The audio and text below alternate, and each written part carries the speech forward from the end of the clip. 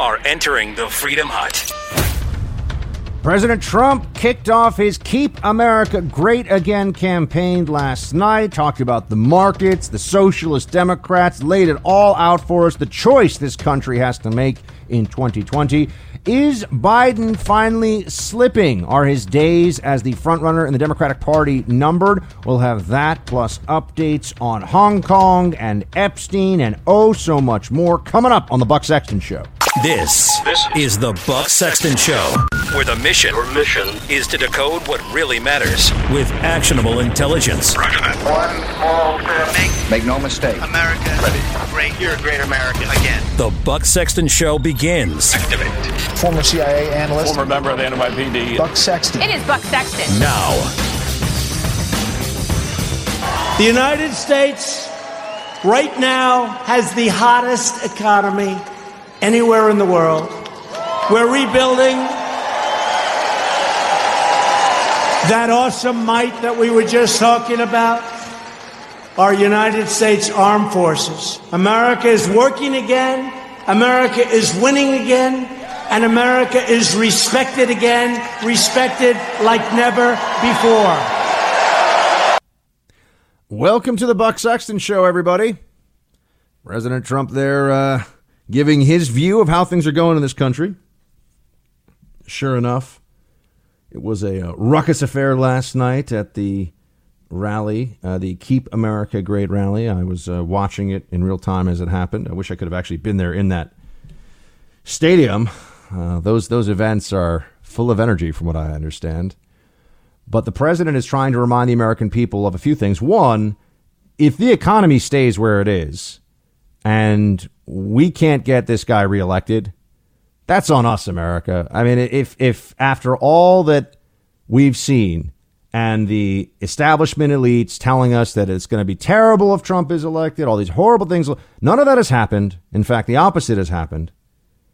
We can either believe the reality that is around us and act on it, or we can believe the false reality that the media tries to foist on us all the time and be led astray with our votes and leadership going forward in this country.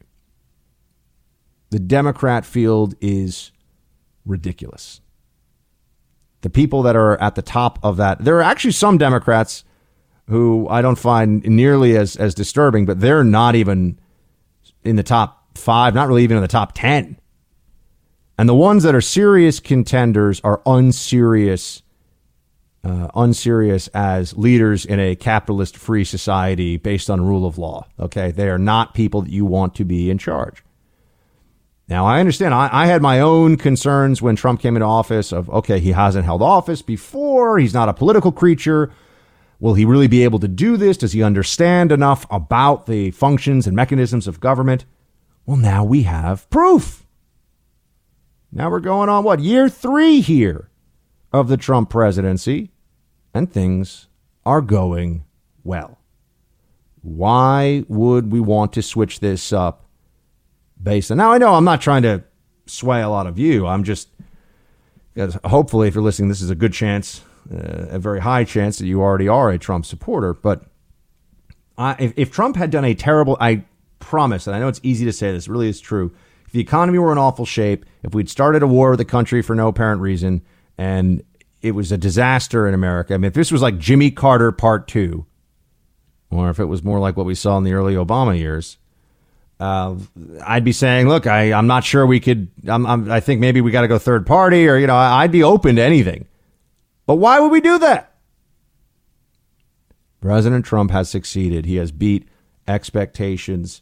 He has, in fact, made fools of the people who said that he was going to not even last in office. I know the mooch is running. Hey, I'm the mooch, and I think that Trump is not even going to... Mooch and Omarosa, I think, were on MSNBC together last night. I can't think of two more attention-obsessed people right now. And it is to Donald Trump's discredit that he put those people in the White House at any point in time. Listen, I'll be real with you about where the mistakes have been made. But now let's look at the other side for a second. So you've got Trump talking last night about all the things that are going on in this country. He is fighting the fight on immigration. There is new wall being built in some parts of our southern border. We do have a strong economy, very low unemployment. All these things you can point to. And then you go to the other side and you have Biden, who is so uninspiring as a candidate, who is so weak as the Democrat frontrunner, that now there are stories coming out, and I think it's from the anti-Biden leftists in the Democratic Party who realize that not only do they not like Biden particularly, but he's not going to get it done. There are stories coming out about how Obama has been trying to quietly advise Biden just so that Biden doesn't make a fool of himself and tarnish Obama's legacy. Once again, it all comes down to Obama whenever Obama's involved. I mean, there is nothing anywhere near as important to Obama as Obama's legacy. But this has been what I've been telling you all along. It's not going to be Biden. He's too old. He's too undisciplined. He's uninspiring. And the reason that he has been at the forefront of this, the reason that he is the number one of the polls, is because people think of him as Obama's right-hand man, and the Democrats love Obama. They forget that the vice president doesn't really do very much, and Biden was kind of a whoever's the closest and will fit the role vice president pick. Never got above 5%, I think, in any poll when he ran for president in 2008. In a lot of polls, he was at like 1-2%. I mean, he was in Marianne Williamson territory in 2008. And now he's been the front runner for a while. But you've seen Elizabeth Warren chipping away steadily at his lead. And that makes perfect sense. I mean, if you're going to go with someone that's going to be able to make a real case against Trump, it has to be an individual that you're not worried is going to say that you choose truth over facts or is constantly a gaffe machine. You know what they've been thinking about doing is scaling back his schedule, Biden's schedule, and making sure that he has fewer things later in the day because they're worried that that's when he's making more of his mistakes. I mean, why don't they ask if Biden needs to make sure he has a blankie and a sippy cup with him all the time? And this is what it's already turned into. And these are the people around him who are trying to help him. These are his advisors. But you've known all along that there was a problem here. Biden has always been a demagogue, an empty suit, nothing impressive about him, on the wrong side of every foreign policy issue for 35 years.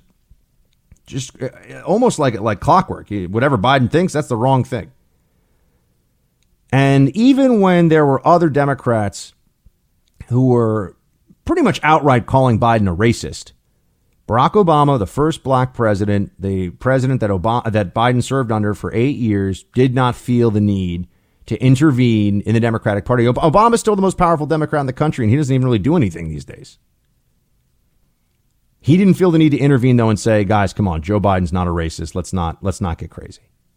Michelle Obama, when asked about it, was like, no, I don't want to get involved. Let's not get crazy. That's quite a thing to do to somebody that was right there with you for 8 years. Your right-hand man, the person that, heaven forbid, if anything had happened to Obama with his health or anything else, Biden would have had to step in. And you can't say a word. It won't endorse him. That's not even happening a little bit. Not going to endorse him. But won't stick up for him when his character is under full-fledged assault on an issue that Obama could, more than any other person really in the country, could say, stop that, knock that off. That's not who Joe Biden is. Cut it out. Won't do it. And now they're talking about scaling back his schedule because he's, too much of a gaffe machine. Here's the thing. The media, they don't ever learn from their mistakes.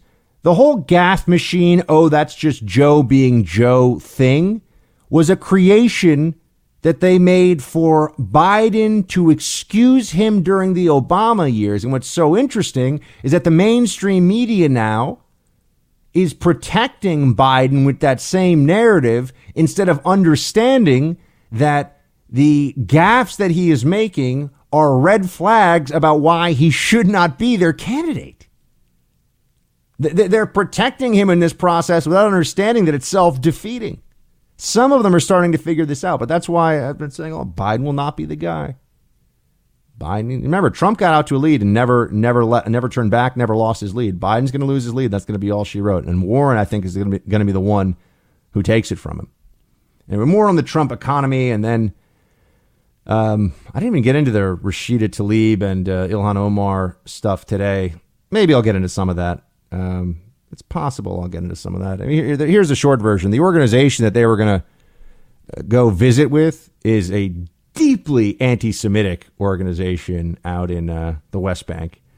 And turns out that Rashida Tlaib, when it's offered to her by the Israeli government, yeah, you can visit your grandma, but you just can't hang out with a bunch of anti-Semites in the West Bank who want to destroy Israel and advocate for the BDS campaign on their behalf. She's like, actually, psych, I guess I don't want to see grandma anymore. Wow. I don't know what kind of relationship we're talking about there, but that doesn't seem like Rashida Tlaib was being very honest, does it, folks? Tlaib and Omar, the left supports them, protects them, panders to them, does everything that it can for reasons that we've talked about so many times on the show. But we'll talk more about like I said, the Trump economy. Oh, Epstein, the latest. Oh, here we go. The Epstein thing. We'll get into that. The autopsy says that he did kill himself. So there's that. But that's not the end of the story. We'll be right back. If for some reason I wouldn't have won the election, these markets would have crashed. And that'll happen even more so in 2020. You have no choice but to vote for me because your 401ks, down the tubes, everything's going to be down the tubes. So whether you love me or hate me, you got to vote for me. Love me or hate me, you got to vote for me. Trump he put on quite a show last night. I was at Fox. I was supposed to do Tucker's show last night, and I'm actually going to be doing Tucker's show tonight at about 8 Eastern. And I was supposed to do Tucker's show, but Trump, look, he's leader of the free world. At a certain point, when he's on a roll, you're like, I don't want to interrupt this guy. I want the audience needs to hear what the leader of the free world is saying, not me chirping in and saying, oh, I like what Trump said. But I was there last night. I was just thinking, they really think they're going to put some of these Democrat candidates up against this guy? Right now, because there's no real head-to-head comparison, it seems like maybe the Democrats can cling to this belief that some much stronger, better candidate will emerge from within their field. Somebody who's really battle-tested and ready for what lies ahead and all that kind of stuff. And when you see Trump last night, he just puts on such a more compelling show, and the visual, the way that he lays out his vision for the country. I mean, Elizabeth Warren is just not in the same universe as a talent in politics. It's just not the same kind of thing. It's just the lack of inspiration, and they don't have anybody who in pure star power matches up even a little bit against Donald Trump. And that's not even really taking into account the fact that he's an incumbent president, leader of the free world, and has done a good job, which is what I keep coming back to this. Why would people were going to vote against Trump? Why? Because the libs keep saying he's racist and he says mean things on Twitter. So you want to maybe send the economy into a tailspin by having some of these crazy policies, Green New Deal and Medicare for all, having long discussions and legislative battles, and then perhaps even the enactment of these crazy policies, all the economic pain and dislocation that's going to create because the media says Trump is racist. Now, whenever I say what has Trump said that's racist, they always point to Charlottesville and they're lying about what he said. Or they say he called Mexicans rapists and murderers. And when you go and listen to what he was talking about, he was saying that there are rapists and murderers who are coming across our border, which is a fact. They're not all. He said, and some I think are good people. Now, he was being a little flippant there, but nobody really thinks the president believes that every Mexican who comes across the border is a rapist, a murderer, or a criminal of any kind. No one really believes that, but they pretend to believe that. Because, again, this is one of the one of the foundational Trump is a racist talking points. But that's what the storyline is. That's what they offer you. Oh, he's such a racist, so you can't vote for him. It's not even really up to you. It's not even a choice. So Trump is pushing back into their face. Oh, really? Guess what? Even if you don't like me, even if you think my tweets are sometimes a little bit out of line and shouldn't be what they are, you're going to put the other guys in charge. It's just going to hurt you, the American voter, the American people.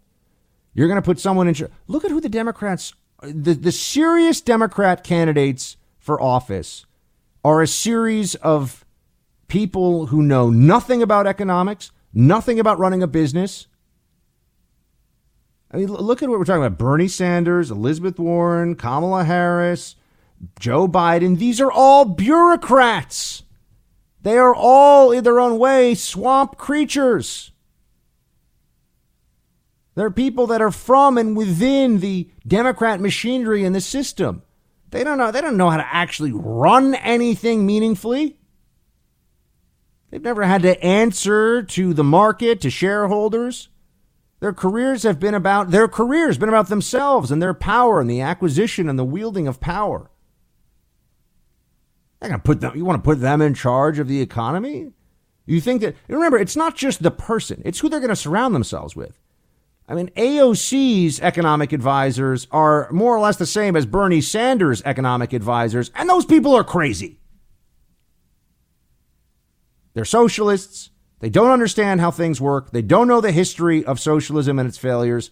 They have all these pie-in-the-sky ideas. Like when we had a socialist, I don't remember the name of the show the guy was on, but we had a socialist from one of those digital networks who came on when I was on with Crystal Ball and Rising, saying that, well, we're going to save, their talking point for Medicare for All is we're going to save all this money because the bureaucracy is going to be a lot smaller. Does anyone really believe, the government's going to get nimble and going to save us a lot of money?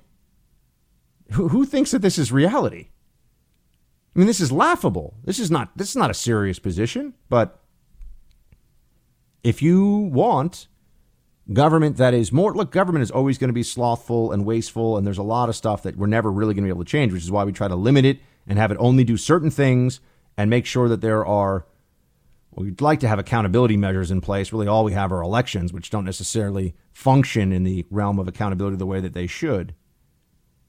But if you want the continuation of what we've had, which is markets that are just galloping higher and higher and record low, beyond my lifetime, record low unemployment, and no new unnecessary wars, and not getting pushed around by third world tin pot dictatorships. People say, oh, look what he's done with North Korea. We haven't given North Korea anything other than meetings and high fives from Trump that I agree are a little weird, but there's no concrete takeaway for North Korea.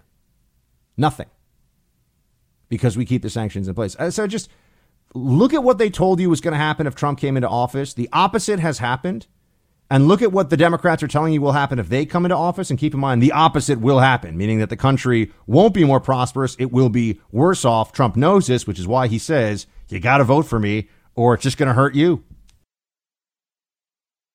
When we allow this country to be defined along lines of race and ethnicity and religion, we allow a commander-in-chief to not only welcome that, but the violence that follows, to defy our laws, our institutions, and any ethical or moral boundaries. The end of that road is the end of this idea of America, the end of an America where every single one of us could belong and have a future.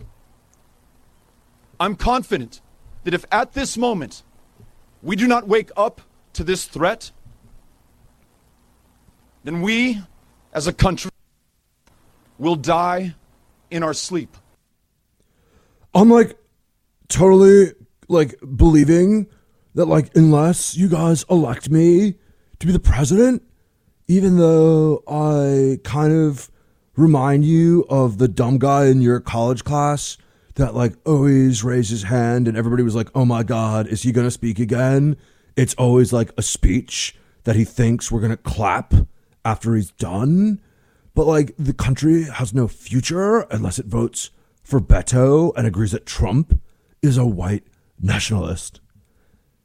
This guy is a clown.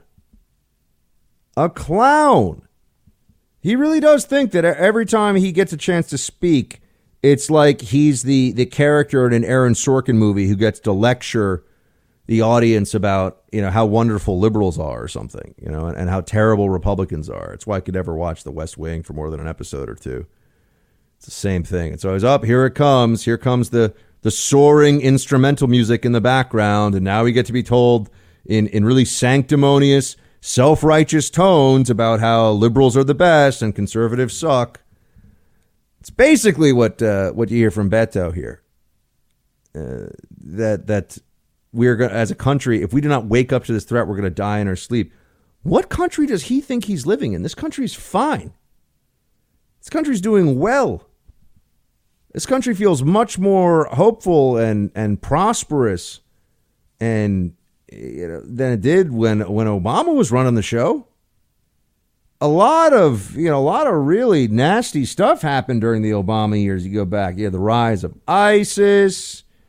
You had the slowest recovery from a recession since World War II. You had anti-police race riots in the streets. You had some mass casualty terror attacks with the hands of jihadists going on with pretty serious frequency. There's a lot of bad stuff going on. All the fights over Obamacare, all that stuff over Obamacare, just so they could make us a little bit more socialist with our health care, as if that was really, if it wasn't even worth all the time, effort, and everything else we had to put into the argument over it. They didn't even end up going as far with Obamacare as they said they were going to go because it was such a crappy idea. You got, Beto running around just thinking about how he can say the crazy stuff, trying to get the left-wing Daily Kos, HuffPost, Slate.com readership excited about his candidacy. Here's the question that Beto O'Rourke can't, we should call him Robert, I know. Here's the question that Beto O'Rourke can't answer. Why? Why would we vote for you, dude? What exactly about Beto O'Rourke is interesting or impressive or inspiring enough that anybody should vote for him? Because he does what so well? Auditions for a contributorship on MSNBC? Because that's what it sounds like every time this guy opens his mouth. And you know who's actually disappointed me? Because I figured maybe with his resume, service to his country, I thought maybe he'd be a little bit more. Look, I don't hate all the Democrats. Let me just get this out there. I don't hate the Democrats across the board. First of all, I don't hate any of them. I don't know them. But I don't look on their positions with pure derision and disdain across the board. I think Andrew Yang is wrong, but he seems like a nice guy. And he's got some pretty interesting ideas. And I think he does want to help the country. He's just wrong about how to do it. I think the crystals and healing and spiritual emboldening lady, Marianne Williamson, I think that she's kind of an interesting celebrity type and, whatever. I mean, she doesn't seem like a bad lady. Gave me a nice hug at the Bill Maher show. I kind of like her. She's kooky, but I like her. And if I'm going to get like an astrological reading, I want to go to her. I think Tulsi Gabbard is an earnest, somewhat reasonable human being. I think her policy positions are wrong, but she's straight.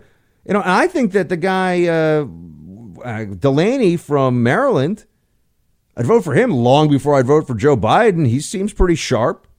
He's not a dumb guy. Self-made, multi-millionaire, legitimately self-made. Anyway, so I don't hate all the Democrats' ideas. I don't just dismiss them out of hand. I thought Mayor Pete would be less of a sanctimonious pain in the neck than he is. But this guy, first of all, he looks utterly joyless all the time. He looks like somebody just gave him, a rotten egg to chew on. I mean, he's just not a fun guy there's nothing inspiring about him.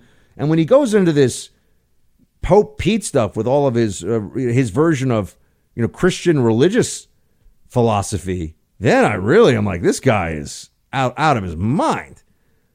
But, he's also trying to get the left-wing base fired up behind him. So he says the same kind of mindless stuff. And I think he's smart. He's just, it's just not very likable. Play 6. How can this president keep us safe from white nationalist violence if he won't admit that it's a problem? How can Washington keep us safe from the security threat that climate change poses if they're not willing to say that it's even real? That's a security issue. And so is gun safety. We can act in ways that are completely compatible with the Constitution to make sure that we keep guns out of the wrong hands. Washington has not gotten it done, but it falls on us to make sure that we do, because that is a security issue for the people we love and care about. How can Washington keep us safe from the security threat that climate change poses if they're not willing to say it's real? What does that even mean? The security threat that climate change poses. What is the security threat that climate change poses? Also known as weather. Yeah, there can be storms, there can be earthquakes, there can be tornadoes. What is the federal government, other than having a disaster relief agency in place and trying to make durable buildings? Oh, they want us to completely and utterly change our economy so that, by the way, the Chinese are not going to change squat. They're not going to change anything. They're just going to keep doing exactly what they're doing, emissions that they're putting out. People go, oh, the Chinese are ahead of us in terms of solar. The Chinese are ahead making solar because they're selling it to us and the Europeans. Mayor Pete, not interesting as a candidate. Delaney, I'll tell you this, Delaney comes across as a smarter person all the time than Mayor Pete. So I can distinguish between these Democrats. Beto and Pete need to go. The executive order I'm signing is not an impulsive decision made in the wake of the recent mass shootings. Rather, it's the result of months of work by my administration, working with partners to find real, tangible solutions that focus on reducing gun violence, on reducing the number of people killed and terrorized by guns in our Commonwealth. The Second Amendment does not supersede the inalienable right we all have to life, liberty, and the pursuit of happiness. Every human being, every Pennsylvanian is endowed with these rights. And it's my duty, and it's all of our duty, to protect them for every Pennsylvanian. That's what this executive order is all about. So now the First Amendment, I suppose, could also be nullified because, you could say something mean to someone and that interferes with their pursuit of happiness. He said something mean to me and now I'm not happy. That's my unalienable right. He uses First Amendment to hurt my happiness. Well, Pennsylvania Governor Tom Wolf is using his First Amendment right to hurt my happiness with this crap on gun control with his executive action here. He's just, as the governor of Pennsylvania, deciding he's going to take it upon himself to fight the scourge of gun violence with an anti-Second Amendment executive order.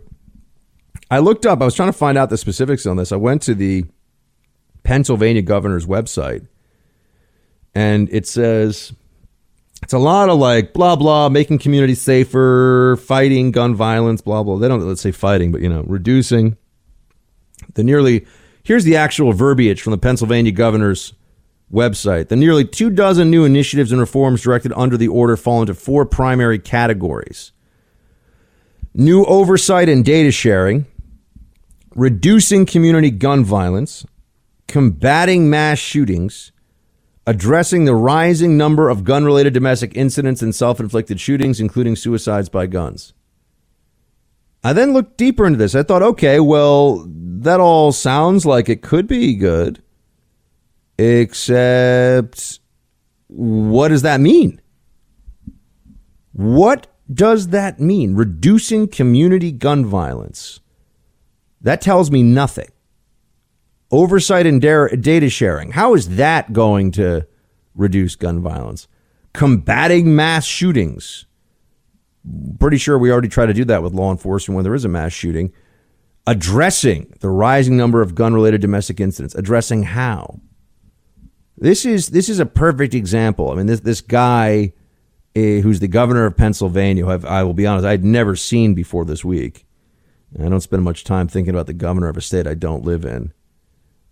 Here we go. I'm trying to see if someone can give me some specifics on this. That would be really, really helpful. What do we have here? The executive order targets all this stuff and that stuff, new initiatives, violence prevention and reduction. Everyone keeps going. A sweeping executive order on gun violence, Pennsylvania governor. This is in the Hill. It doesn't tell us anything. There's, if he has such a good idea, I mean, I really mean this. If he knows how to stop gun violence, violence in communities, suicides, I would really like to know what they are. But you see, the real purpose of this, the reason a guy like this Governor Tom Wolf signs, who is really hurting the Tom Wolf name, great author, Bonfire of the Vanities, among other things.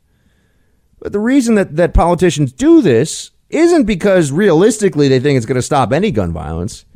They do it because they want to sign something, get on TV and talk about how they're reducing gun-related deaths and addressing the terrible gun violence and just using all these verbs that are effectively meaningless. This is what happens. There was a tragedy, a terrible thing happened a few times over recently. Mass shootings. There's an emotionally driven outrage. And then we get into a policy discussion. And the reason we don't have more gun control policies is because we already have a lot of gun control policies, and there's no reason to believe that additional policies would stop any of the mass shootings. All they would do is annoy lawful gun owners and infringe on their rights. That's it. We can keep returning to this discussion over and over. It doesn't mean that because we've already talked about it, we should come to a different conclusion than we did the 10 times before this. The reason the left keeps losing at the national level the discussion about gun control after a mass shooting is that they don't have good ideas to stop mass shootings that we are unwilling to work with them on. They just have ideas that are driven by their distaste for gun owners, for the NRA, and the Second Amendment in general. And we know that. So we don't go along with them. Now, President Trump, I will say, is still... Now, I have a theory about this that I'm going to share with you in a second, about Trump and red flag laws and background checks. He's still talking about possible background checks, folks. Here's what he said today. Play 5. And you've been reading about this a lot lately. We are working very hard to make sure we keep guns out of the hands of insane people and those who are mentally sick and shouldn't have guns. But people have to remember, however, that there is a mental illness problem that has to be dealt with. It's not the gun that pulls the trigger. It's the person holding the gun. No, he's right on that. It's not the gun, it's the person pulling the trigger. It's absolutely true. That's why you have hundreds of millions of guns in circulation and you have thousands of actual gun-involved murders in any given year. Probably about, I think it's 16,000 homicides with a handgun with the firearms in any given year. And then another 16 or 17,000 suicides, I think, maybe. I think my numbers are right. Something like that. But he's talking about background checks here. I don't think he really believes that we're going to do anything on background checks, but Trump realizes that right now the politics are there's a lot of heat over this. There's a lot of emotion. And so, all right, sure, we'll talk about it. We'll talk about it. And he knows that by saying, and this, I think this is politics. I don't think it's overly cynical. I think he understands that by suggesting that he has a willingness to talk about this issue, that then neutralizes some of the ferocity directed at Republicans and at Trump about this issue that's just driven by partisan anger and jockeying for political power.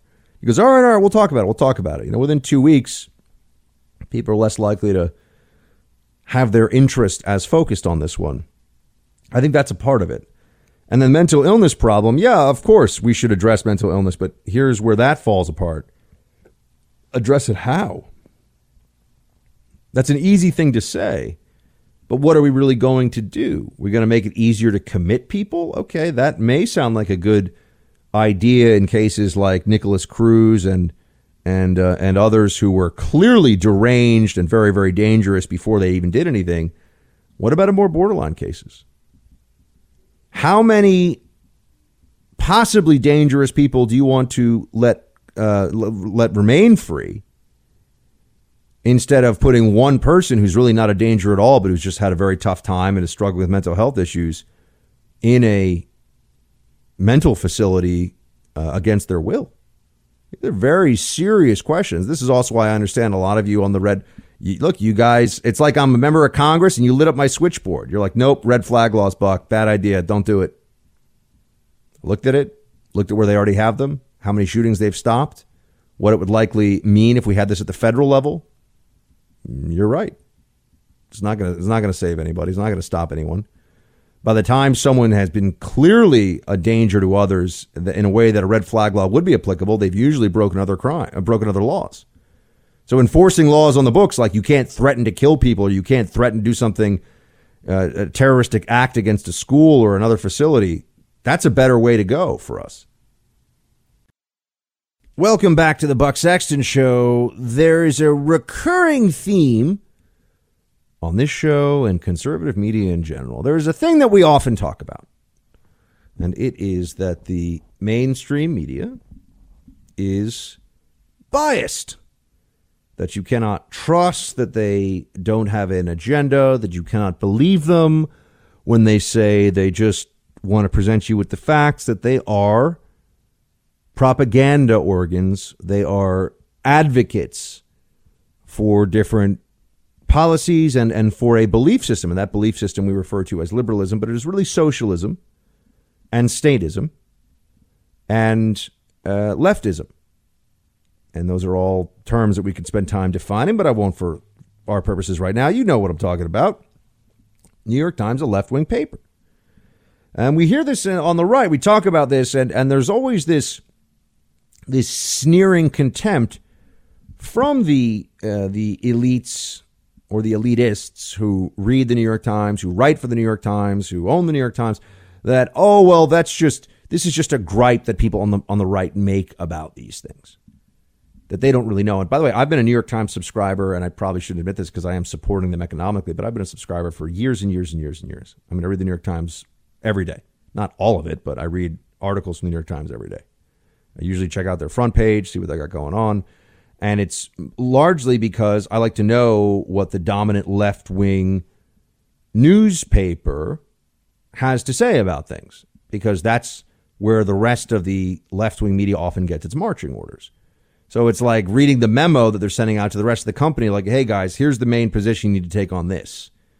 And I'm talking about the front page. I'm not even talking about editorial, because you can see the way that they headline stories, the way they write about different important things happening in the country.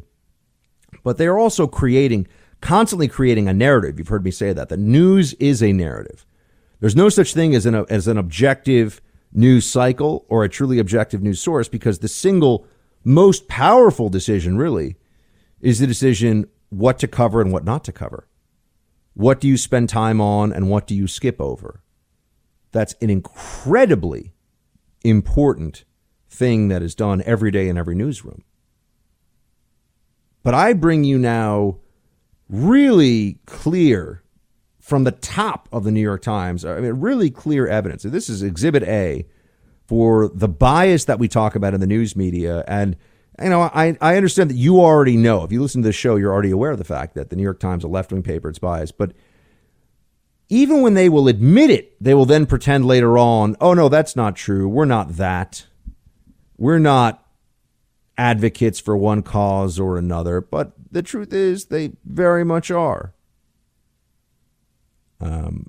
Here's what comes up in this was Dean, I think it's Dean Baquet, or it could be Baquet. I don't know how to say his name. It's Baquet. We'll say Baquet, because that's the way in French it would be.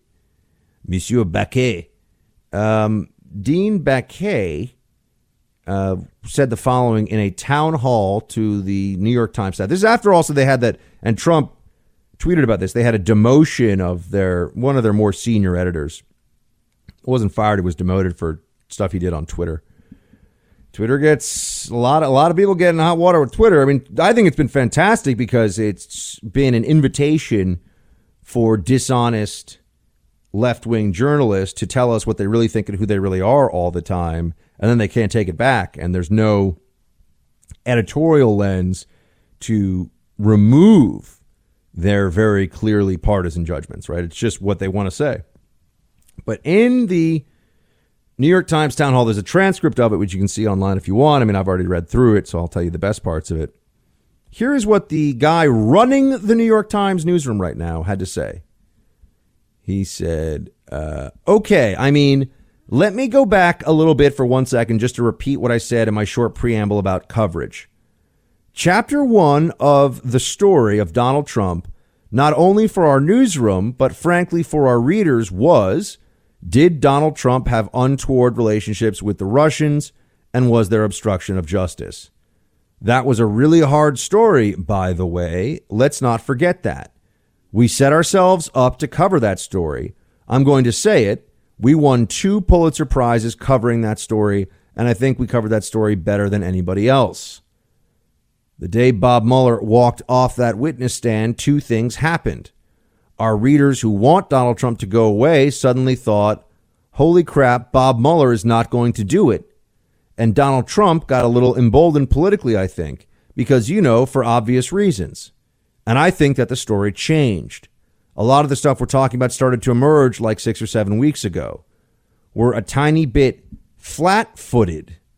I mean, that's what's really happening when a story looks a certain way for 2 years, right? Folks, here you have the person who is in charge of the New York Times newsroom. I mean, at the end, he's the guy at the end of the day who makes the final determination about things. And he's telling you that, one, the readership of the New York Times had an expectation that Donald Trump was going to get kicked out of office by Mueller, and that was the story, and that was their narrative. I mean, they were constructing this. They were invested in this belief. The readership was, and therefore, guess what? The newsroom was. And now he says they're flat-footed. Why would they be flat-footed unless there was an agenda? Plenty of news, plenty of things going on. There's a Democratic primary. They lost their mojo for a minute, so to speak, because guess what? They don't have the primary anti-Trump narrative that they were relying on for 2 years, that they were building for 2 years, and that they thought was going to result in the destruction of a presidency. I think they really believed that, by the way. I think they thought that this was going to be Nixon all over again, and they'd be in a position to take down Trump with their coverage of him. And here you go. Here's more. You know how I was saying, look at how Russia collusion is no longer a news story they're talking about? And now guess what? Now it's all racism. You saw that in this town hall as well. Dean Baquet makes it very clear that, well, if it's not going to be Russia collusion, that's our main area of assault against the Trump administration and against Donald Trump personally, trying to tear him down, then they're going to go with race. Quote, I do not think that race and understanding of race should be a part of how we cover. I do think that race and understanding of race should be a part of how we cover the American story. Sometimes news organizations sort of forget that in the moment. No, they don't. But of course it should be. I mean, one reason we all signed off on the 1619 project and made it so ambitious and expansive was to teach our readers to think a little bit more like that. Race in the next year, and I think this is, to be frank, what I'd hope you come away with this discussion with, race in the next year is going to be a huge part of the American story. And I mean race in terms of not only African Americans and their relationship with Donald Trump, but Latinos and immigration. And I think that one of the things that I'd love to come out with is for people to feel very comfortable coming to me and saying, here's how I would like you to consider telling that story. Because the reason you have a diverse newsroom, to be frank, is so you can pull people together to try to, you can have people pull together to try to tell that story. I think that's the closest I can come to. How does he know race? I mean, race is going to be a huge part of the discussion next year. Let me tell you something. Let me skip to the end of this. That's because the New York Times is going to make it a huge part of the discussion of the next year. Because this is the moral tale they want to tell about Donald Trump. He is a racist. If you support him, you're a racist. Therefore, you must support his political opponents. You are, for reasons of conscience, not permitted to be a Trump supporter in the world the New York Times is constructing. And this is just as I've been saying, a perfect example of exactly what we talk about time and time again on the show, which is that there is a very obvious, once you understand what you're looking for, what's at stake for the different sides, there's a very obvious agenda at work. And the agenda for the New York Times is the destruction of Donald Trump and creating narratives, writing news stories, putting information out there that serves that end. The objective is not making sure their readers know what's going on in the world and what's happening that they need to know about. They're not just telling them about things. They're telling them how to think about things. He even says that, how we think about race in the New York Times newsroom, how we as a country think about race. You would think that a news organization would say, we're supposed to tell stories about what is happening, not deciding what should happen and then write stories to fit that agenda. And that is what they do. And that's why when Trump calls them the fake news, he's correct. That's one of my favorite things. I would argue in some ways my favorite thing about Donald Trump is that the mainstream media's pretense of being objective and neutral observers, it will not last beyond a Trump presidency. Does anyone think that the next time around that there's a non-Trump president that we're going to just start to say, oh, yeah, CNN and MSNBC and these places, they're really honest. They're honest brokers in this whole process. Of course not. Of course not. The New York Times is going to be a newspaper that isn't clearly, it's not just left-wing. It gets more and more left-wing all the time. It is now turned into a hard left newspaper that also does some reporting. That's really what it is. So, and I wanted to share with you that town hall just because we're not crazy, folks. We see them for who they are. And what I tell you here on this show about the left-wing media is all true. Splooger, splooger, splooger. Who wants to buy Greenland? Splooger, splooger, splooger. It turns out that there's a little bit of pushback here to the president of the United States' suggestion. It's not like he's put in a bid. It's not like he's already written out a check in the memo line for Greenland because it's cold. We're just talking about it, folks. Just having a conversation. What's wrong with trying to work through this, trying to see where we're at, as they say, as the kids say. Danish politicians are now mocking the report that Donald Trump wants to buy Greenland. Quote, if he is truly contemplating this, then this is final proof that he has gone mad. That's what's being said. Now, let me tell you something. These Danish politicians who are effectively the equivalent of your local dog catcher, right? They're whoever the governor of Greenland rules over a total of 50,000 people. So it's really this is not something to be too impressed about.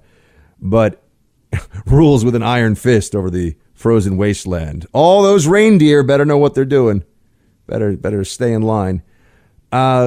This is the thing. If you don't want Donald Trump to try to come up with an offer to buy your small population but very large landmass country, Greenland is the largest island in the world.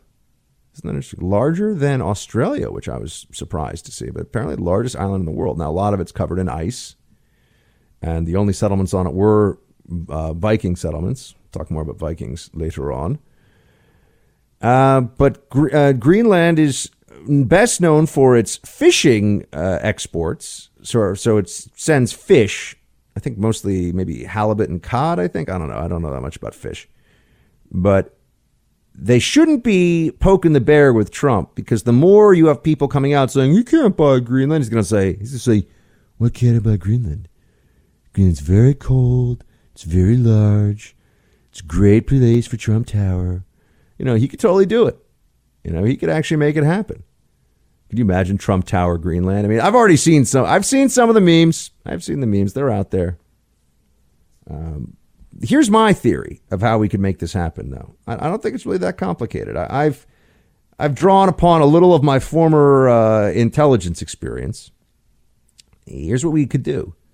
If we really wanted Greenland, which would, remember, we bought Alaska. It was Seward's folly back in, the 1860s, I think. We bought Alaska. We're like, hey, Russia, we're going to buy this from you. And they're all like, yes, you can buy it. It's very large, very cold, like the rest of Russia. The thing about Russia is they got a lot of land, a lot of cold land. They didn't really care. So we bought Alaska from the Ruskies. It's a good deal. If we wanted Greenland, and by the way, I'm just kidding about all this Greenland stuff. I had people today on Twitter, I was making Greenland jokes. They're like, what do you mean? They have autonomy. Why are you undermining Greenland's sovereignty? It's like, dude, just calm down. We're not really going to buy Greenland. But are we going to institute a coup in Greenland? I don't know. I saw today somebody wrote that the assessment for what Greenland would cost was $1 billion. Or the assessment for what Greenland would cost was $1 billion. And I was like, that's not even a little bit too much money.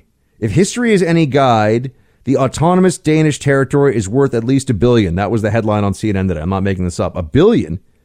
We could do that with a GoFundMe campaign. Who wants to buy Greenland? I mean, I could probably start it. I'd be the governor of Greenland doesn't sound cool enough. I'd have to be the ultimate ninja warlord of Greenland. That'd be kind of fun. And I would go everywhere in a giant sled taken by reindeer. Reindeer with bazookas on them. See, we could have fun with this. But if I were going to be the one instituting a coup in Greenland, this wouldn't be that hard. We can almost do a paint by numbers with this. You just buy up key property in Greenland's populated areas. You establish financial ties to local power brokers, fishermen, fish export companies. You distribute a little anti-Danish propaganda, leaflets via reindeer courier would certainly work. Then you have an independence referendum. How hard is that to be? What, do you got to get probably 5,000 or 10,000 votes of the voting population there? Well, I don't know. Maybe they'd all vote. But it's only 50,000 inhabitants. You win that independence referendum, and then bam, 51st state, Greenland. All the resources, all the fish, all the salted herring you could ever want, folks. Courtesy of our new state, Greenland. We'd have to, by the way, we'd have to come up with a cooler name for it. Because Greenland, there's no truth in advertising here. It's not green. It's not good. And there's already an Iceland, so we can't change that one up. So I'm just saying, I mean, is buying Greenland, is it the craziest thing you've heard ever? No. Is it likely to happen? Of course not. But I think we could have some fun with this one. What are some other territories, some other properties we should really think about purchasing? I mean, it's probably time we just tell Canada, you know what, Canada, it's been fun, but this whole you guys are a separate country thing, we're going to just make you a U.S. territory. You don't get to vote. Canada will be like Puerto Rico. You're not voting, but you're a U.S. territory. I think that'd be kind of fun. We let them run their internal affairs. It'd be like our version of what China has with Hong Kong. One country, two systems, except you could keep your Canadian health care and all that. But no, the Canadians are listening to this like, oh, no, we don't want that. We don't want to be one country with America. You people are very rude sometimes down there. Yeah. So that's probably true. I'm from New York. We're a little different than the Canucks up to the north. All right. We'll be right back. Keep America great, because we have these socialists want to take it away from us. They want to take it away. I never said China was going to be easy, but it's not tough, and they want to make a deal.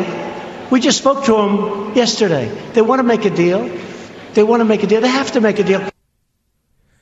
He's saying China's not going to be easy. Well, that's good that he recognized that, because that was always going to be the case. And he said, look, you got to give me time to figure this whole thing out. You got to give me time to get this done the way it needs to get done. But I know we've talked about this before, team, but let's be very clear about this. Until this president, who we were told didn't understand economics, ran casinos into bankruptcy, blah, blah, all this stuff you were told that I had no idea what he was doing. He is on the fundamental question of should we continue our current trading practices and economic relationship with China. Trump was right, and the intelligentsia, especially here in D.C. and in New York, was wrong. Their view was, well, we should just continue with the way things are. We don't want to rock the boat at all. We just want things to just go along, and there's nothing to see here, no big problem, no worries.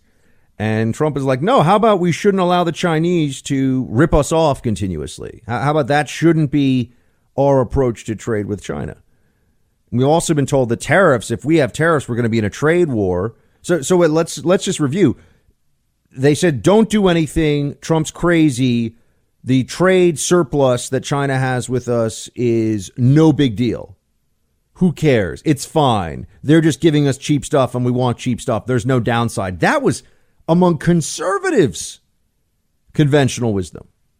And, a tariff is a tax. Okay, well, we're paying taxes to them and they're not paying taxes to us. So what do we do that when we're working with the Chinese? And, if there are tariffs, it's going to destroy the U.S. economy, going to be huge problems. Well, let's see. Play clip 4.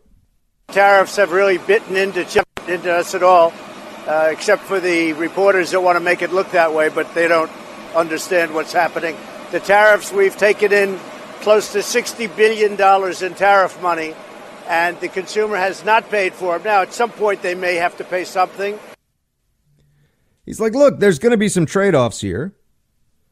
There's going to be plenty of reason for us down the line to evaluate and reevaluate where we are, sure. But right now, we're trying to create pressure on China. See, this is one problem you have, and this comes from the State Department, the culture there, the international relations schools in this country, and diplomacy as a general discipline involves a lot of people who are, one, globalists. They really are. They believe in the one world government. They'd rather be working for the UN than working on U.S. interests abroad. And also, they think that the U.S. exerting its power to get a better deal for itself is not a good thing. Sure, we should make noise about human rights in other countries. I'm talking about the general mindset in diplomatic circles, the State Department, the people that are involved in this stuff. They think, we need to do more for a refugee. We need to send more money and do more things for a refugee crisis in, Southeast Asia. But let's not be too rough with trying to get a better trade deal with China, leveraging our position, leveraging our economic strength. That's just, they think it's mean. They think it's not right. We shouldn't be economically bullying countries like, well, not that we can really bully China. That's the problem. China's looking back at us and saying, okay, well, let's see what you got. But it involves conflict. Negotiation is a form of conflict resolution. Right? You're negotiating, there are inducements and there are also pressure points. So, of course, there's going to be some ways that China is going to be upset with us. Of course, there are going to be certain things that we aren't able to get, but we're going to try to leverage other things. I mean, this is the back and forth, and it's not going to be perfect. But Trump, we return to the basic idea here that Trump has been right in tackling this problem. And maybe we had our friend on earlier, Derek Scissors, was it last week, I think, talking about how we should probably just establish a lesser trade relationship with China in general because they're not going to stop. They're not going to cave. Well, okay, but then maybe this is the way that we begin to do that conscious uncoupling via trade. Maybe that's the way that we have to approach this. And that would be all. That would work out fine, too. Maybe we spend a little more time thinking about India, a multi-confessional democracy that has a lot of upside and is taking a lot of the free market approaches that have led to the explosions of wealth in the rest of Asia over the last 30 or 40 years. India has gotten on a much better path. So there are other alternatives here than just doing what the Chinese want, letting them rip us off. And Trump gets that, and he is right on that one. By the way, on the Hong Kong protests, man, I saw this news story today about these weird forks they think might be it's like a giant fork for a human that's electrocuted that they think the Chinese riot police might be using in Hong Kong. It look kind of scary, I'll be honest with you. I was like, whoa, I wouldn't want to get poked with one of those. So this is obviously not going away. I mean, they have these guys training with this stuff. There's photos of it online. And I have to wonder, even if it's going to look terrible for China, look at what happened after Tiananmen Square. Did the Chinese economy go up or down?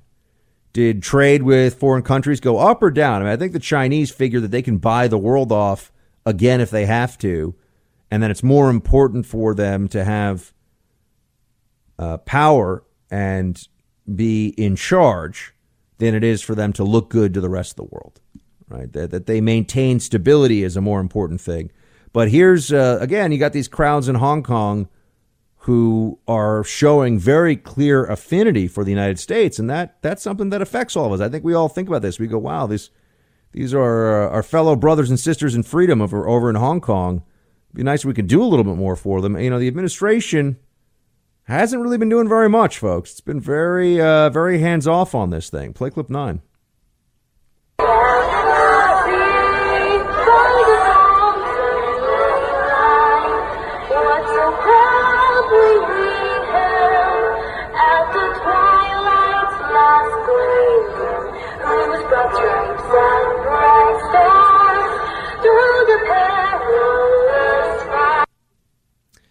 So, what are we going to do, if anything, to help? I don't know. I think that the administration is much more focused on a trade deal than they are about trying to push for some better, better treatment for the protesters in Hong Kong. So I got to see what's going on here. I do still hold to my assessment that they will not, that they'll let this fade and they'll just use the Chinese Communist Party will use its continued application of behind-the-scenes soft power in order to get its way in Hong Kong, which is really what this is all about, to have full control. Allow Hong Kong to be a golden goose that's still laying eggs, but have total control over that goose. That's what they're trying to do. I think that's where we're heading here. I don't think you're going to see Tiananmen Part 2, but then again, the Chinese... we're dealing with a very different government mentality than we're used to in this country. We're dealing with a regime that is brutal, is a dictatorship, and, well, I guess it's kind of an oligarchical dictatorship. We'll have to see.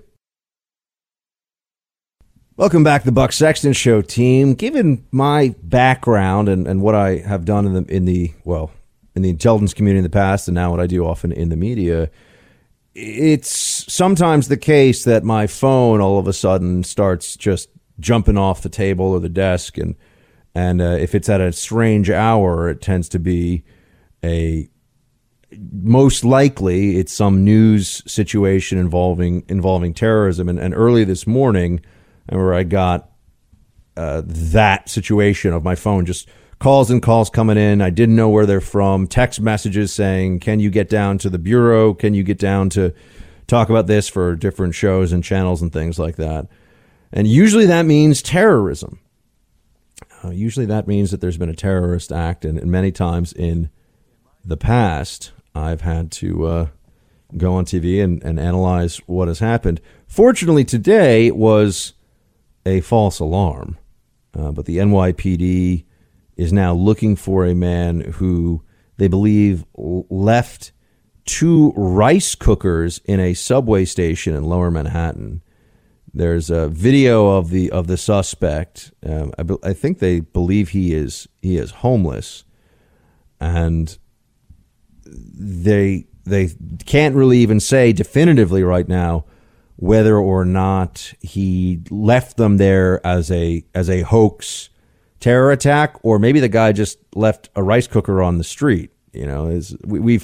It's a strange thing when, because of what happened, particularly with the Boston Marathon bombing, but there have also been some other attempts, and a pressure cooker was featured, if memory serves, in an episode of one of the volumes of the terrorist literature produced by Al-Qaeda in the Arabian Peninsula. AQAP used to put out this Inspire magazine meant to inspire homegrown jihadists, and they had a whole thing on how to use pressure cookers and build a bomb. I think it was called How to Build a Bomb in the Kitchen of Your Mom was the title of the article in the Jihadist Propaganda.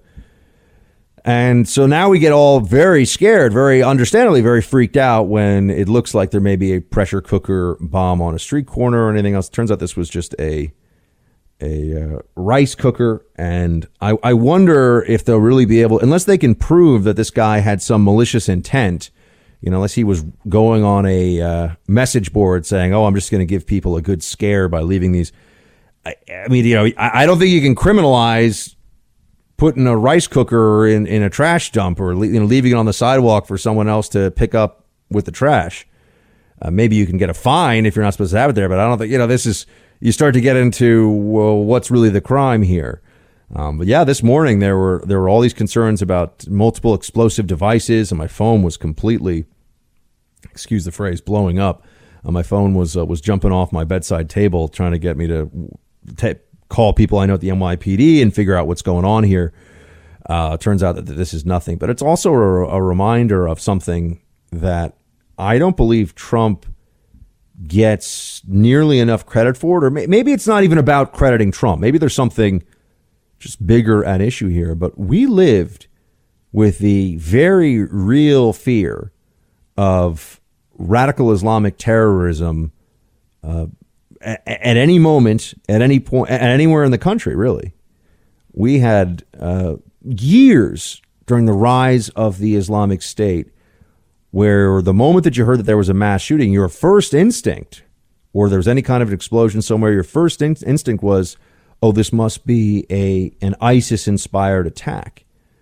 And until a few years ago, the FBI had active investigations against would-be ISIS lone wolves or cells all across the country.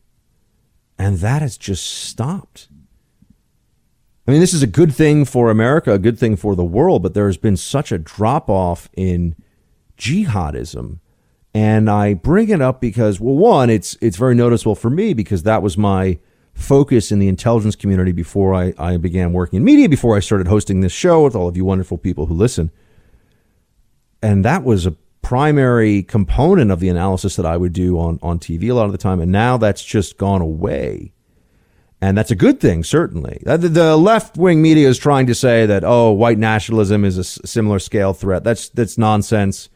There are no nation states devoted to the support of international white nationalist terrorism. There aren't white nationalist terror training camps in third world countries where they're teaching people how to create chemical weapons and how to kill massive amounts of people. I mean, those are all things you're dealing with the global jihad. I actually had a friend that I saw earlier this week refer to the GWOT. Some of you will know I'm talking about the global war on terrorism. I had a buddy back in the day in the community who would say, you can't stop when the GWOT's hot. And the GWOT's not hot anymore. The GWOT is not the same as it used to be. And we haven't even really thought about why. The conventional wisdom, even until a few years ago, was that our fight against radical Islam was going to be a multi-generational fight. It turned out to be about a 20. Now, you could argue that we've been fighting against radical Islam since the founding of the American Republic. Thank you, but you don't need to send me to the shores of Tripoli. I get it, right? I've been studying this for a long time, but there has been a downturn, and it feels like there's an eerie calm right now in radical Islamic terrorism that is specifically targeting America. And I'd like to know why it is. I'd like us to look into what's going on here, because we should know, why is it that there has been this remarkable drop-off in radical Islamic terrorism? Why are we at this lull? Because if it's just a quiet in the storm, but it's temporary, perhaps now's the time to reposition ourselves and understand where the next major threat will come from. I do believe that it most likely is only temporary. I think that right now we have our focus on other things, on nation-state level threats, on geopolitical opposition, countries like China, Russia. By the way, China, such a bigger concern, a bigger economic and military challenge to us than Russia. Russia is still a relatively small population, small GDP country compared to the other major players. we should really be thinking about how we can bring, this is now anathema because the Russians have been so demonized by the press, but to bring Russia and former Soviet countries more into the U.S. orbit, if possible, and at least have them, this is really a return to the great power politics of the 20th century, have us at least able to use Russia as a counterbalance to Chinese ambition. But no one thinks that way anymore because Russia's hiding under your bed, along with Hillary Clinton. Hello! I'm just saying, and I've seen the memes. That's all. I'm not saying that happened. I'm just saying I've seen the memes. I've seen what people have said about that. So I understand that most people are kidding, but some people really do think that the Clintons are somehow involved with all this. And until we get more information, I cannot definitively say one way or the other what happened to Epstein. But I would like, you know what? Actually, this is a perfect transition. Let's talk more about Epstein here in just a minute. This was my way of saying radical Islamic terrorism is going to make a comeback. Just be aware, be ready for that. And we've got more coming up. In my opinion, the only way in which the hyoid bone and cervical vertebral bodies would have been broken in a suicidal scenario would be for Epstein to have been on the top bunk and to have literally hurled himself off. Hyoid bone fractures are seen only in about 2.5% of suicidal hangings. Cervical vertebral fractures are not generally seen in hangings. The leaning into suicide scenario, which had first been suggested, that would not, in my opinion, have led to a fracture of the hyoid bone and one or more of the cervical vertebrae. So that's Dr. Cyril Wecht, who's a forensic pathologist on the Epstein suicide. I would note a few things here. One is that it has been a week, and we really haven't gotten that much by way of info about this entire Epstein situation yet. I think there's still more that we should know at this point than we do. This is something of an aside, but it also is a reminder of how we think that doctors, or I should say, we are led to believe at a young age, and I think this is changing now, that doctors are these high priests of medicine, and they have this knowledge that is imparted on them from their just, decades and decades of years in school and residency and all this stuff. And look, I get it. I mean, they're world-class surgeons, the people that do amazing stuff and all that. But, doctors are people too. They disagree with each other. They often have differential diagnoses. And I just think it's interesting that you see people who point to one doctor who says this is likely a suicide, and then you can point to another doctor who says it's likely not a suicide based on the fact pattern of the breakage of certain bones, the hyoid bone, I think it is. I don't know. Hyoid bone. I'm not a doctor. I don't play it on radio.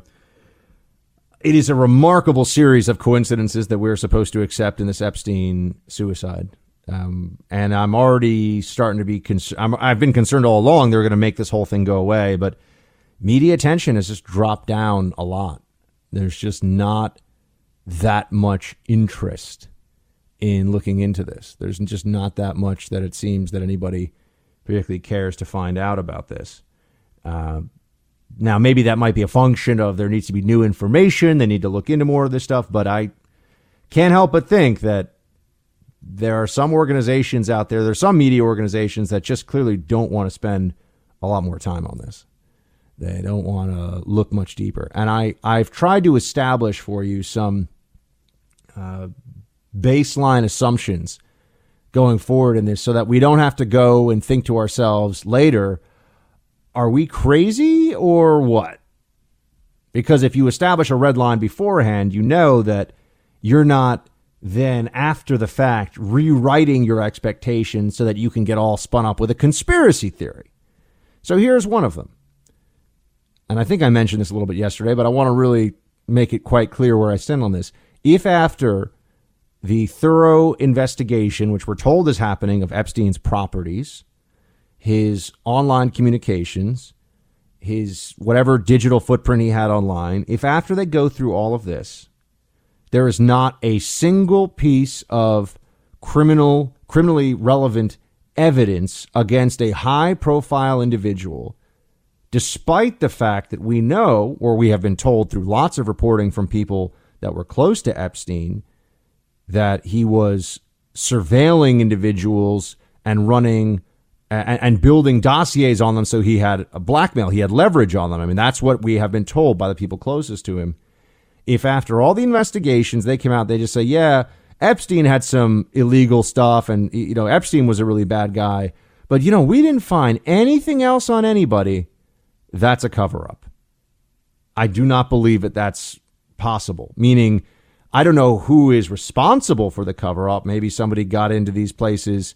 I don't know what kind of contingency plans we're talking about. Remember, Epstein was worth hundreds of millions of dollars and was able to do what he did for years and years without the force of law coming down on him.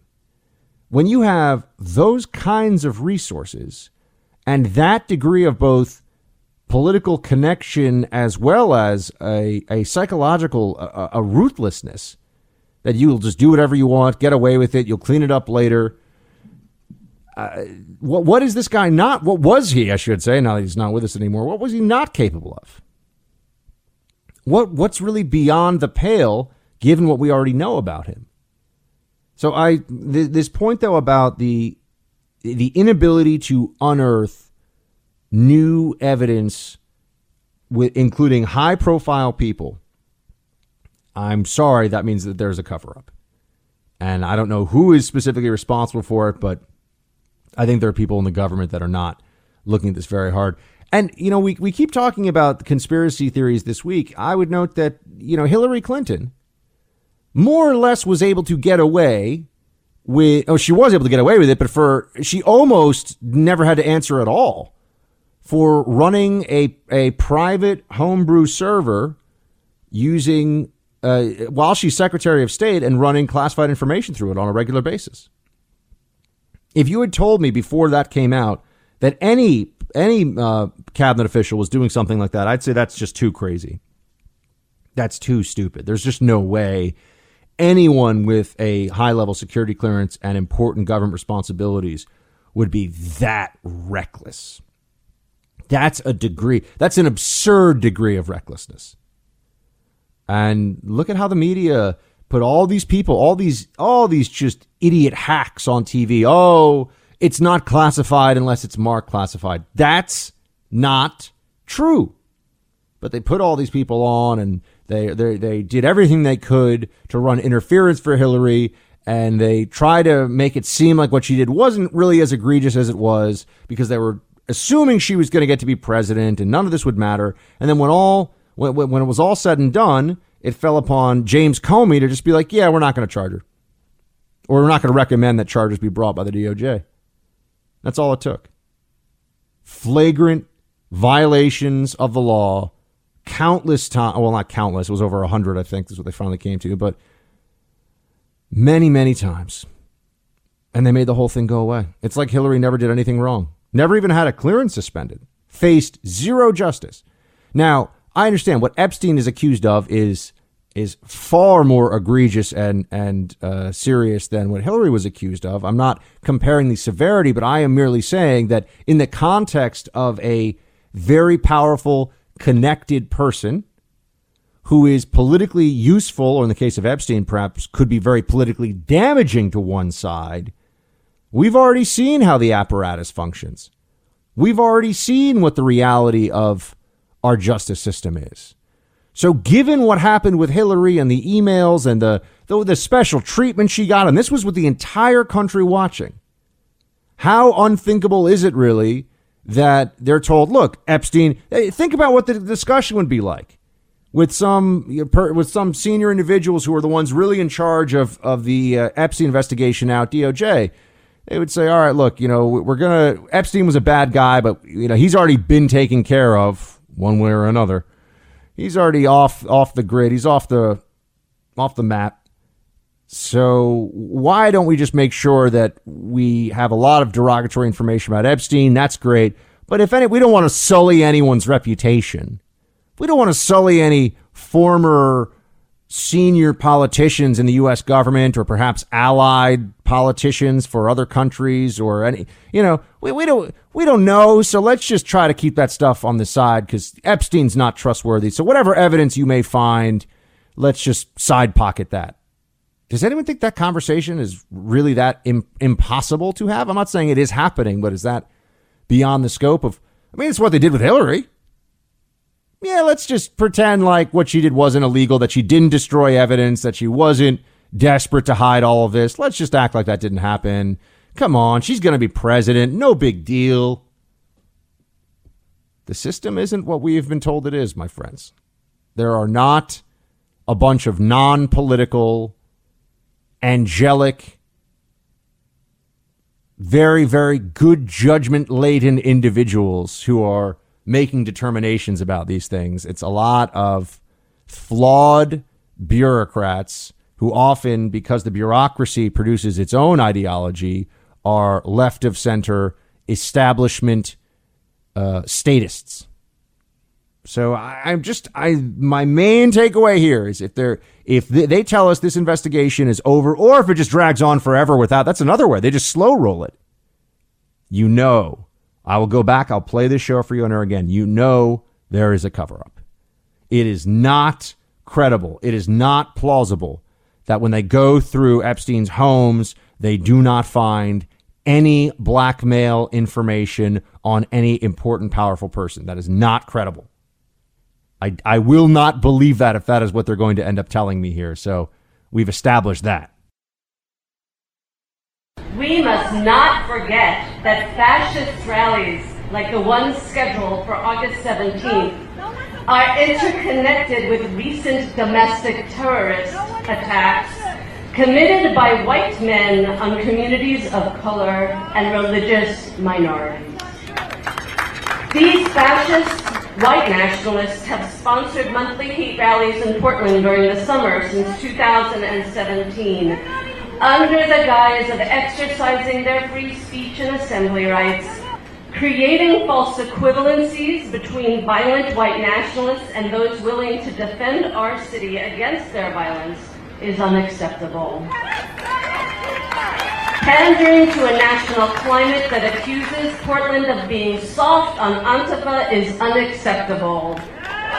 There is no. But I think we've heard enough here from this. I will ask our friend Andy Ngo who exactly is doing all this talk about fascism in America, the rise of fascism. But I think I've heard enough of how Portland isn't, in fact, soft on Antifa, because quite clearly is. We got the man who knows more about this than anybody else with us now, Andy Ngo, who's an investigative journalist. He's at Quillette. He joins us to tell us the latest. Andy, first off, you were attacked by Antifa at a rally recently and pretty severely injured. Can you just give us an update on how are you doing and what was the aftermath and the after action, if any, from law enforcement on that assault from an Antifa rally against you? Yeah, so we're going on 7 weeks by Saturday, and there's not been a single arrest. So I have not seen any efforts by the Portland police to seek justice in all this. The people that beat me and robbed me left me with a brain hemorrhage. So I'm still waiting for those people to be identified if they ever will. And tell me about what the first of all, who was that woman who was speaking? That wasn't the mayor of Portland, right? Was she just an organizer? The one who was talking about all the fascism across America? Yeah, so that speaker that you just played, that sound clip sounded like it could have been from an Antifa spokesperson. Actually, it was at a Ted Wheeler Coalition event yesterday where the mayor spoke at and sponsored, where a whole bunch of community activists were invited to come to speak in front of the cameras. It was a PR event.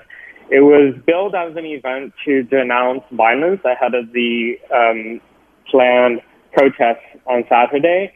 But as we all just heard, one of the speakers who was given a platform basically rationalized Antifa's violence, and in my opinion, is radicalizing people to come out in 2 days. Oh, tell me about what's happening this weekend. What is this rally? Who's going to be there, and what's expected? And are you going to be there? So Portland is bracing for potential serious violence on Saturday. So Antifa and other far-left activists are rallying the public yet again to physically confront and counter the Proud Boys and various other right-wing groups who have announced that they're coming here. The whole situation is a powder keg, and I don't say that lightly because the protest on Saturday looms in the shadows of the two recent mass shootings, one by a far-right ideologue in El Paso, the other a far-left Antifa sympathizer in Dayton, Ohio. And there are fringe elements on both sides who are broadcasting their desire for bloodshed. The police are severely understaffed, and the police chief recently stated that they might have to ask the governor to send in the National Guard. That's how potentially dangerous Saturday could be. And are you going to cover this, or are you still in recovery from your head injury and are going to stay away? I'm working on recovery, and because I am still receiving ongoing credible threats of violence, just for security reasons, it's not good for me to comment about where I will be on Saturday. I hope you understand. Fair enough. Oh, of course. But let me ask you this, Andy. When you've spoken to city political leadership and law enforcement in Portland in the past, do they just deny that Antifa is a problem in this city, or do they? What is the attitude of the authorities in Portland at the reality that they have this group of black-clad lunatics running around attacking people and causing mayhem on the streets because they think they're fighting imaginary rise of fascism in America? So I've been very careful to not fault the rank and file officers who are following orders, and the many times that I've reported Antifa assaulting me or doing other criminal activities within sight of police, they don't do anything, and I know that they are following the what they've been told to do for that day, which is to not intervene because it could escalate into a potential riot with Antifa. The thing is, I haven't received any justice going on nearly 7 weeks now since what happened to me, and that even with that event placing all that pressure on the city because of the publicity, they still haven't done anything from what I know. And so Harmeet Dillon is my lawyer, and we've started a legal fund because we're trying to we're doing our own independent investigation. So if there's listeners who want to get involved in helping me seek justice, please check out the link that's posted on my social media. Andy Ngo, everybody, he is the guy who was out there often on the front lines covering Antifa. Andy, before we let you go, I just want to know, why Portland?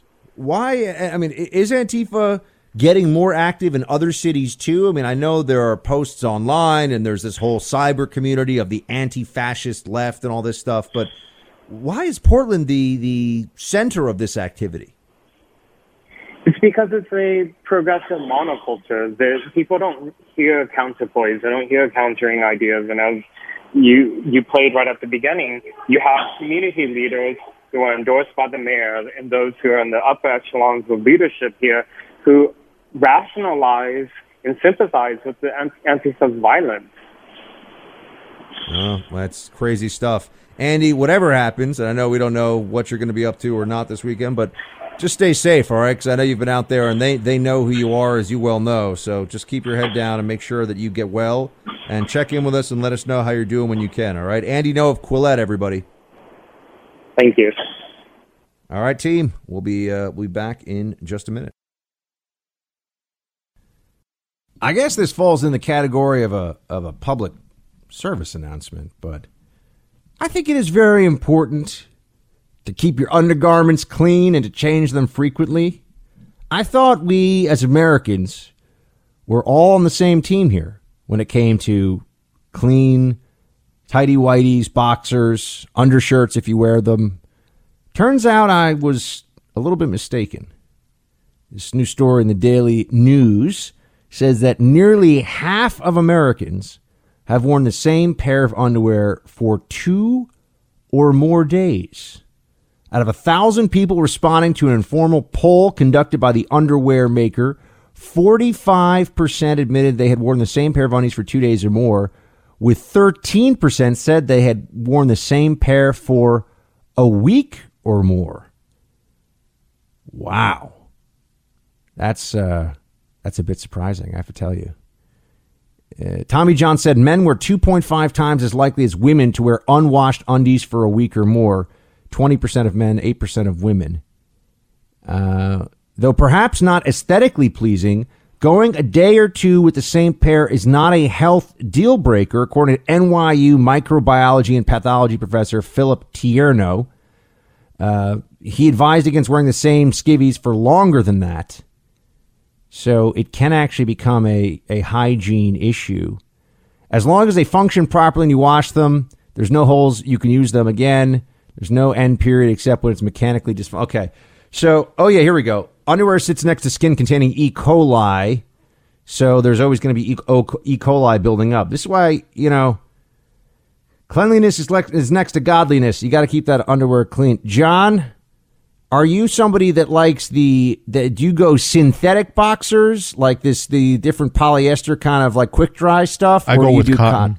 You're a cotton boxer guy. See, I think I think synthetic is the way to do it. I got switched over to it years ago. Actually, when I was in the CIA, I had some buddies that are like, you're going to Iraq, you want to wear this quick dry underwear, and I'm just going to tell you, it's actually really. Have you ever tried it, John? It's really. I have not, but I'm always concerned that those types of underwear are uncomfortable or may chafe. Nah, man, you got to get the boxers. I actually will say Ex Officio makes boxers that are you can essentially wash them in your sink if you want to, and they're super comfortable and they're quick drying. And honestly, it's a fantastic company in general, but their boxers are like the best things it's life changing, man. I think that boxers, especially in the cotton boxers in the summer, can get very bunched up, and once they get a little bit damp from all the running around spreading freedom and saving America that I do, it's not a good deal. But anyway, I have to say this study is not important, but it is an opportunity to talk about something silly on a Friday, so I figured we'd lead into it a little bit. Are you an undershirt with dress shirt guy, John? I used to be, but I don't. With the dress shirt, yeah. I don't do that anymore. Huh. It's interesting. And you go cotton on the undershirt on the dress shirt? Usually go cotton on the undershirt. Sometimes I wear a tank top under a dress shirt, depending if it's summer. Interesting. I'm a guy who tries out all kinds of new things. So if any of you have any interesting suggestions here on what one should do in a hot climate, I think that going with the synthetic fiber is the way to go. But they're probably making new cool stuff I don't even know about right now. So there's all kinds of stuff going on here. John, what do you got planned for the weekend? We only got a minute here before we got to go into roll call. I'm going to try and get as much rest as I can because you know that I work a lot of hours on the weekend. Yeah, you're like the radio, like a radio cybernetic organism or something. After I leave here, I'm going to an iHeart affiliate downtown in Tribeca. Oh, wow. Look at that, man. You're working hard, John. What is the top of your Netflix queue right now? I haven't even had time to do any entertainment stuff like Netflix. What about you? What are you looking forward to? I mean, I think I'm going to watch this weekend. I can't even get through a full episode of Wu Assassins. I thought it just stunk. So I might do a doc. I might be kind of fancy this weekend. I might decide to land to a documentary. Hang out a little bit with that. Find one. There's a documentary about a free climber, a guy who does free climbing that's on Netflix that I want to check out. I forget what it's called. So I think I might do that. Oh, look what time it is. It's roll call time. Stay right there. The show ain't over yet, folks. Keeping it real. It's time for roll call.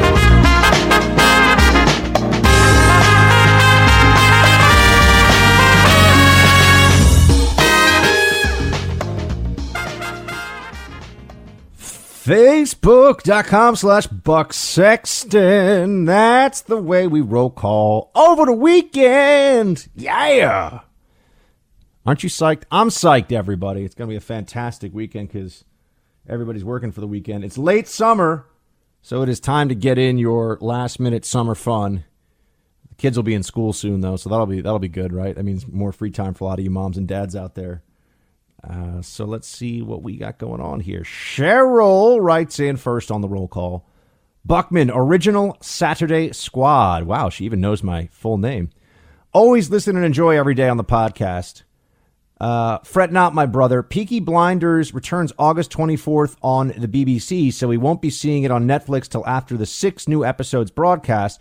Best show on TV, but it takes a few episodes to get the Baroque down.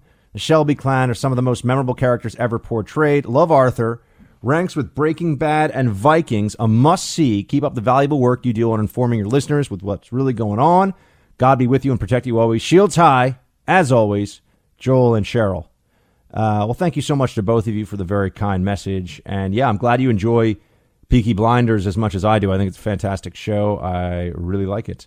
So, yeah. I've also seen Vikings. I don't know if I've seen all the Vikings episodes, and I've seen every single episode of Breaking Bad. I still get a little choked up when I think about Special Agent Hank Schrader. He just reminded me of a lot of guys I work with at the NYPD. You know, could be kind of a hard ass, but you knew he had your back at the end of the day, and he was a good guy. Not to give anything away there. Keith writes, it's Thule and rhymes with school plus E. Oh, it's Thule Air Base, huh? I would not have gotten that. It looks like Thule, obviously, because how the heck would I know? But Thule Air Base in Greenland. I have impressed a few people by knowing that it is Incirlik Air Base in Turkey and not Incirlik, which people always say. Incirlik, because in Turkey, the C with the little thing underneath is like a J. Incirlik. And if you say it a little bit like Borat, you sound a little bit more Turkish.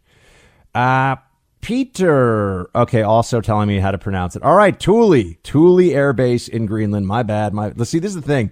The good news is that if I ever get like let's say producer John, who's in today for producer Mark, producer John, heaven forbid, if you were ever kidnapped by Al Qaeda and taken overseas to an undisclosed location, I could just put out the call to Team Buck over the radio. We would have a world-class search and rescue team together, no problem, just based on the listeners here. We could probably get people talking to their superiors at SOCOM or JSOC. I mean, what I'm saying, buddy, is we'd find you. So you got that going for you, which is nice. That gives me some peace of mind. Right. So happy to hear that. Yeah, Team Buck would not allow producer John to get captured behind enemy lines and have bad things happen to him in an orange jumpsuit. I'd be like, guys, this is what happened. Producer John has been kidnapped by... it wouldn't be Zarqawi, he's dead, by Baghdadi, and I'd say send in your contact info to the Facebook inbox, and we're going out on a mission to save producer John, and we would do it. Man, we got SEALs listening to this show, Rangers, all kinds of elite law enforcement units. It's good times. Jonathan, Buck, shields high. Love the show lately. You're on fire.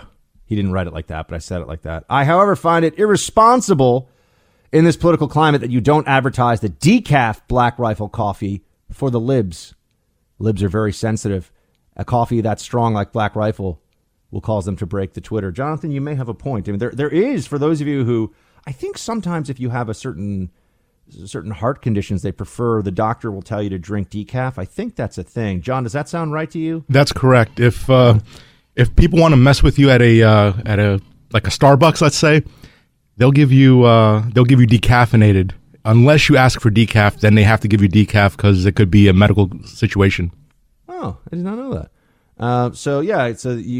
We do have Black Rifle decaf. So look, if you're a coffee drinker and you listen to this show, you got to do blackriflecoffee.com/Buck. All right, that's the way to do it. Have it delivered to you. I want all of you drinking Black Rifle. That's what I drink. It's what you should be drinking. Kyle, Buck. Well, I agree with you. The whole Tlaib and Omar visa denial isn't really a big deal. I do appreciate the irony of people who advocate for boycotting Israel now complaining about Israel essentially boycotting them. I also find it amusing that the that the same prominent Democrats who openly call President Trump a racist are now defending two representatives who clearly harbor anti-Semitic views. Just goes to show there's no exercise of principles in them, rather. It's just what they think is politically expedient. That is absolutely the case. Libs have a lot of latitude. They have a lot of options because they have no principles. When you have no principles to defend, you can just do whatever you want to do whenever you want to do it. So they have tremendous tactical freedom, but they also stand for nothing that is worth standing for. So there's that. At least when it comes to principles. Because you could say, oh, but what about this or that? What about the workers' rights or something? I'd say, okay, but they'll abandon that the moment it's no longer politically advantageous to them. Dan writes, Buck, first of all, I thought you kicked ass at Danville Destruction with that pile driver. On a serious note, what is that? Is there like a wrestler named Buck Sexton? On a serious note, I just want to say that Republican leadership on the issue of immigration is just horrendous. We Mexicans are naturally conservative, and the Republican Party does nothing to appeal to our right-leaning nature by just messaging the truth of what the Democratic left is about. If the Republicans started a messaging campaign geared toward showing they are conservative, the fears of flipping states by illegal immigration would be a non-issue. By the way, I'm referring to 30 to 80-year-old voting Mexicans. Shields high, compa. I don't know what compa means, but that sounds cool. And Dan is of Mexican descent and looks like he's a Marine, so that's awesome. Thank you for your service, Dan. Yeah, I mean, the Republican Party is not good on messaging to the Latino community. I don't even think that's really debatable. I think that's pretty clear. So you're correct in that. And you have to remember, though, there's such a information warfare advantage that the left has, the Democrats have, because of the media being essentially an outlet that is attached to the DNC for the most part. So, yeah, that means that not only is their messaging perhaps more disciplined and more effective, but they have many, many more megaphones than we do. You got to remember that. Benny, next up here, right? Nope, sorry. Kristen, a suggestion for a show you might like is Mindhunters on Netflix. The second season is just starting. It's about the FBI team that compiled the information on serial killers and began the Department of Profiling. Kristen, turns out I love the first season of Netflix, Mindhunters. I thought it was very, very good. Very entertaining, and I have a family member who is former law enforcement, and he said that a lot of the cases that they talk about and a lot of the details even are pretty accurate. So I was kind of surprised. It's some pretty scary stuff. Here we go. Whoop!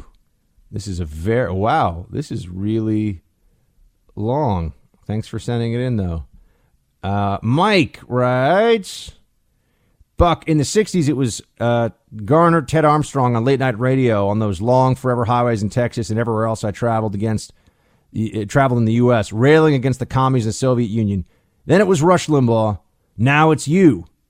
Now it's in the morning with Rush and down in the night with Buck. Thank you and Shields high. Well, Mike, thank you so much, man. I really appreciate that. I'm in fantastic company. There was only one Rush Limbaugh. I mean, he is there are not many people in this business of media that I would refer to as gifted, meaning that they just have something that other people don't have. Rush is gifted. He has something that other people don't have in this radio business. It's God-given. Tino writes, hey, Buck, well, Eric the Red, the famous Viking who initially settled in Greenland, is said to be the one who discovered America. Perhaps the president is a distant descendant, and it's all coming together now.